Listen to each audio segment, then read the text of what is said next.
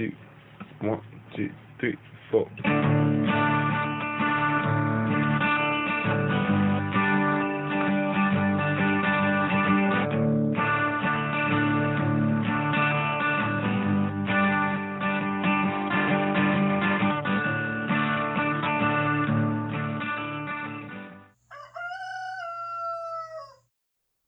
Hey y'all, this is Seba, the Southern Fried Witch, and this is episode 40 from season 2. And today I really just want to talk to the new witches, the witches who maybe aren't so accustomed to magic. It seems to me in the last week I've had more requests and more just general interest in how to get started with a situation that needs some magic on it. And there's so much I can't tell you because so much of magic is secretive. However, there are some very easy things to do. So if you're a seasoned witch, this podcast is not for you today. Over in Patreon, about 4 or 5 weeks back, we discussed, my coven and I, sigils, and we talked through the ins and outs and the historical nature of them and some of the things that they already mean. We also discussed how to create them, and I don't want to redo all of that. If you would like to hear about that, you can join us over at Patreon. But I do want to speak to something very simple here. Sometimes I think magic can feel overwhelming, and we're so concerned with doing things the wrong way that it freezes us up. And so I will tell you one of the simple things that I do. Sigils, in essence, as long as they haven't been used before by a culture, by a people, and already invested with meaning, because sigils will sort of take on that, meaning over time, and it's hard to make them mean something else after that. Personal sigils mean that you are creating a sign. Bakhtin would have called it the signifier and the signified. That's a philosopher I used to read, but it has to do with, I'll say that I believe that we already can do this work without sigils. I believe that we can already do work without athame. I believe that we can do almost anything without a single tool at hand. But I also know that sometimes we have to trick our brain into getting out of the way. And so, one of the simplest things that I would do, and it's not any kind of protected secret, it's just pragmatic witchcraft, y'all, is to sit down with a piece of paper and a pen. I mean, for me, it helps to also light a candle, but I'm kind of old school witch that way. And think about what your intent would be for a spell. Release from a situation, to tear down your walls so that you can feel love again, to lay down grief, success in a situation. All of these things, they kind of have a concept behind them, right? So for a sigil, one of the first things I would do is really cook that dish down to a base thing. Get the essence of it, honey. What is the essence of that? And if you can boil it down to one word, it already has all of the intent behind it by the time you get to that one word. And so in this process, it would work. And once you have that, there are a lot of other ways to do that. I think we know that sigils can be done by removing repetitive letters and then writing what is left over each other. But a sigil could also just be a drawing of something very simple that you can remember and that you are investing in meaning. There are a lot of rituals for that. I tend to just get very still, light my candle, think through all of my intent. I go through maybe 10 drafts of this thing. But once I have the symbol, basically, of what I mean, my intent reduced to something simple and easy. Once I have that, that is what I would carve. That is what I would write. That is what I would draw in a situation. And with it, it brings back all of that thought process and all of that magic that led me there. So You could carve that on a candle that you would light. You could carve it in the dirt with your finger or a stick. You could dip your finger in oil or water or your own spit, honey, and draw that anywhere you need to. And it's already invested with that meaning. But sigils aren't the only thing that we need to talk about today. I've also heard that folks are having, especially new folks, are having some trouble understanding words. And I'm not going to get into complicated spell work. I never will on the air. However, I will say that you don't need all those bells and whistles to do a ward. Country witches like me, and like some of the Appalachian witches I know, we know that things that are already living and already exist around your property can be wards. You only have to invest that job into them.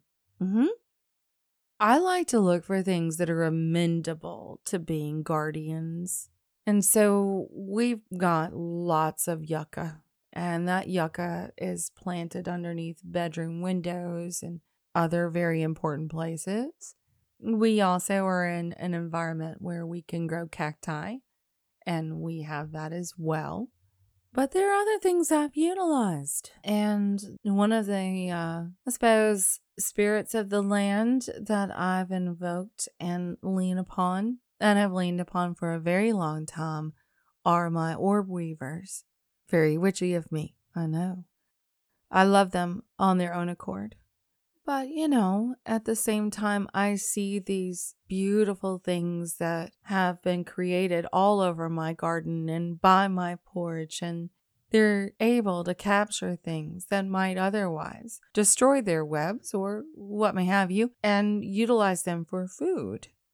If we look at those already naturally occurring gorgeous webs as guardian netting for our own homes, one of the things I remember teaching a student a long time ago is, why just guard against negativity? Why not stop resisting and gather it and turn it into something that's useful in some way? And so that is what I do.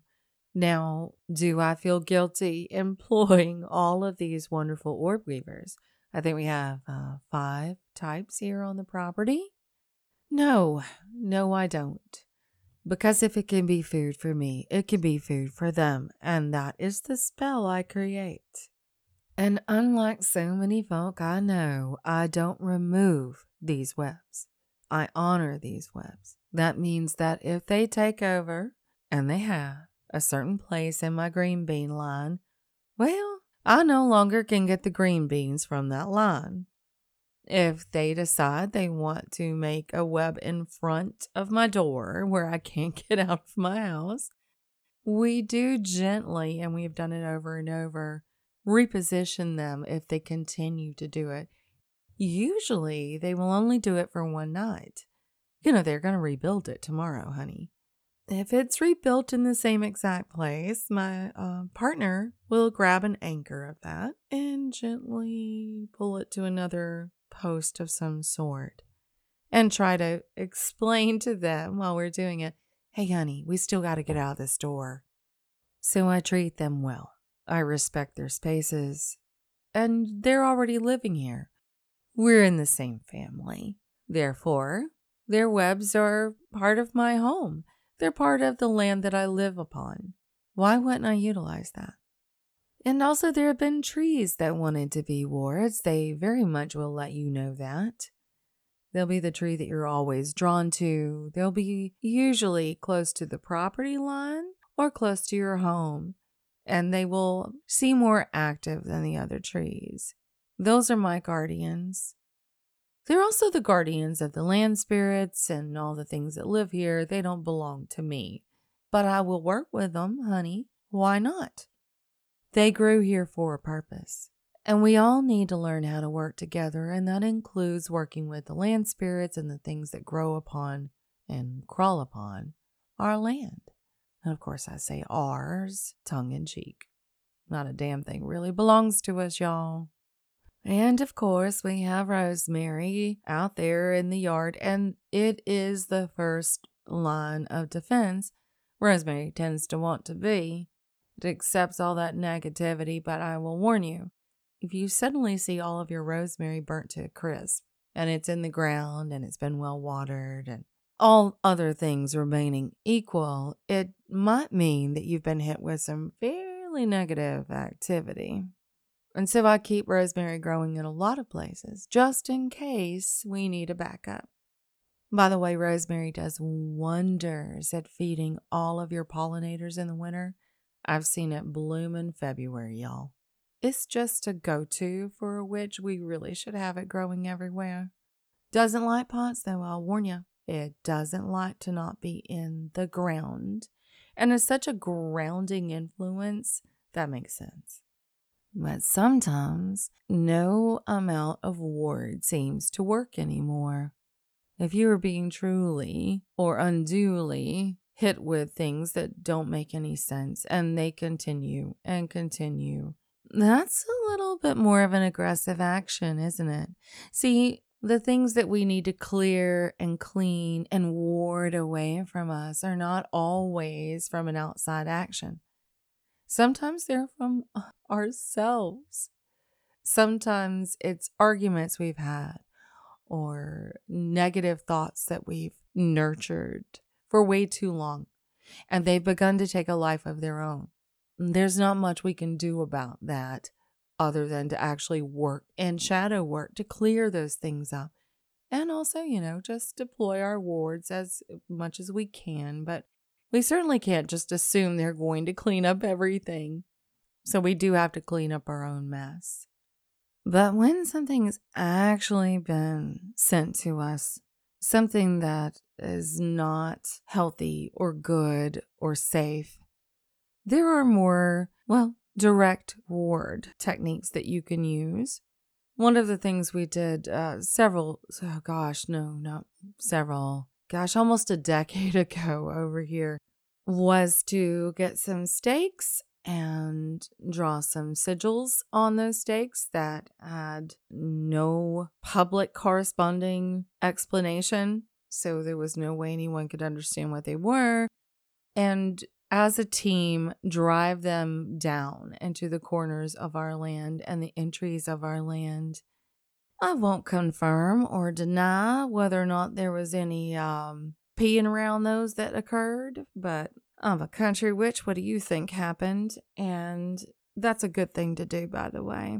Your own urine is your own statement. Just stay the fuck away. Much like a dog will pee somewhere and say, hey, my place, back off, my area, stay out. The same works for witch's urine, so consider that. And on that note, I don't remember what episode it was or what year it was, but I did speak to witches' bottles. Nope, that was in Patreon too. Sorry. But a good old-fashioned witch's bottle buried somewhere on your property, hopefully close to the entrance of it or the entrance of your home, will also work wonders. I think there's a horrible misunderstanding about witches' bottles, and I'm sure that they've been utilized to do aggressive magic before. I think we are not necessarily working with the spirit of the spell when we do that. Witches' bottles, the way I was taught, are fully defensive magic. So everything from the bent nail to our own urine that goes into the creation of these things is about, no, you're not hitting me. You're not hitting my home. I will twist and turn this energy until it can be released into the dirt and cleansed. I always bury mine upside down, by the way. Makes it very difficult for that kind of thing to get confused about what direction it's going to go in. I did a witch's bottle one time, 2016, I believe it was. And it was to keep a certain person that I will leave the name out of here off of my land because they were not in a healthy place at the time. And I was a little frightened. And I just needed to be able to have some peace and be able to sleep at night. Y'all, I forgot about it. And it was buried underneath the front step to my home And so when this person got help and things subsided and all was good in the world again, and I wanted this person to again enter my home, every time they tried to take a step up, they would get very sick to their stomach and could not come in. It's the witch's duh. I'd forgotten about my own spell. It happens. We're human. And witches. And had to go out there and dig that sucker up and dispose of it properly. Yikes. They were able to come back in the home after that and felt quite welcome. I don't necessarily suggest doing this thing, especially if there's a human involved, but it will work, especially in cases of direct aggression, which is a whole other animal, by the way. Also call the police. I've always found that spells work best in tandem with legal maneuvers, so don't forget about that. And so there are a lot of things that we can do to ward our homes and ourselves and all the things that we love that live upon our land. I tend to employ as much as possible and with their permission, anything living here. So, plants and animals and the natural occurring things that want to already be here and have agreed to help. Well, yeah, it makes complete sense to me.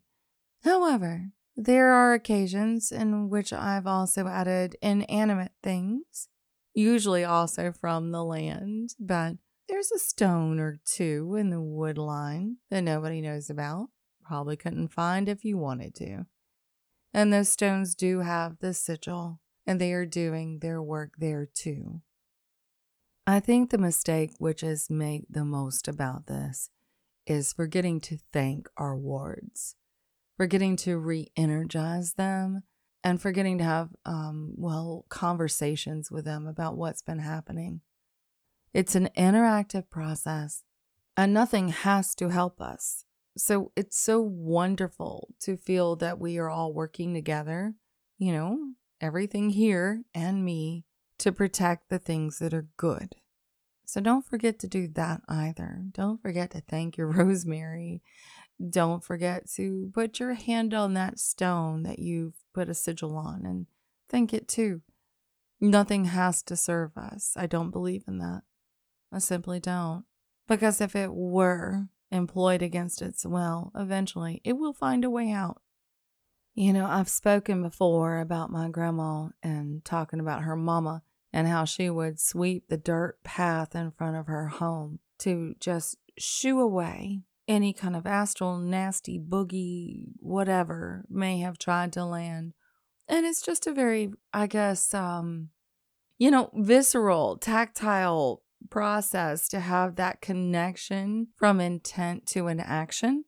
And this is where I have a very specific besom. And if I need to do that kind of work, I take her down off her little place on the wall and I get to sweeping.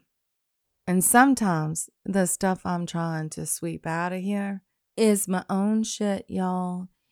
It's the negativity, the stuff that gets in my head, self-doubt, grief, trauma. Now, nobody's coming to clean up my mess. And if that is what I'm feeling in a home, I've got to work to cleanse it, right? And if somebody were, I suppose, responsible for cleaning up after me constantly, I don't think they could because it wouldn't identify with them. It has to be me that releases that. And in that small act of having a specific besom to do work like that, magical work, I don't even have to be sweeping actual dust or dirt or grime. I just sing a little song, honey, and I just shoo that shit right out my house. It's worth trying. And I think it takes practice. I don't think there's a book that's going to give you, step 1 all the way to step 5, and it's going to work. I think you could skip all that and attempt it and mean it and try from the bottom of your little heart to sweep out any grief or residual nonsense and asshattery from your home, and it would be more powerful than any spell you could buy. Learn how to craft your own spell work, babies. When I was going to college, that was a long ass time ago, and I wanted to get into graduate school, okay? And there was this prospectus that I heard that we had to write just to get in that would sort of predict everything we were going to do in our thesis. I had to do the same thing for my dissertation. God, it was hard. Anyway, I had never seen one in my life. I had never. And so I had no idea what the boundaries were or what the shape of that would even look like. It was alien to me. I did ask to see other people's perspectives so I could understand, what was it animal, mineral? What the hell is this thing? Once I got the idea, the basic loose structure of that, I was able to put my own spin on it. I was able to invest my thoughts into it and my dreams into it and my intent. And I think spell work works like that, It's cool to go look at other people's spells. It's cool to buy a book of them. And they may even work for you. But it's also really, really fucking cool to come up with your own. And I think that we don't give new witches enough support to say, look, at least attempt it, Yeah, it's a little scary, and I wouldn't suggest anybody doing anything so complicated that they could end up hurting themselves. But writing a spell to shoo away negative energy, you might be okay there, bat children. You might be able to try that yourself and start building your own book of shadows and your own book of spellcraft. See?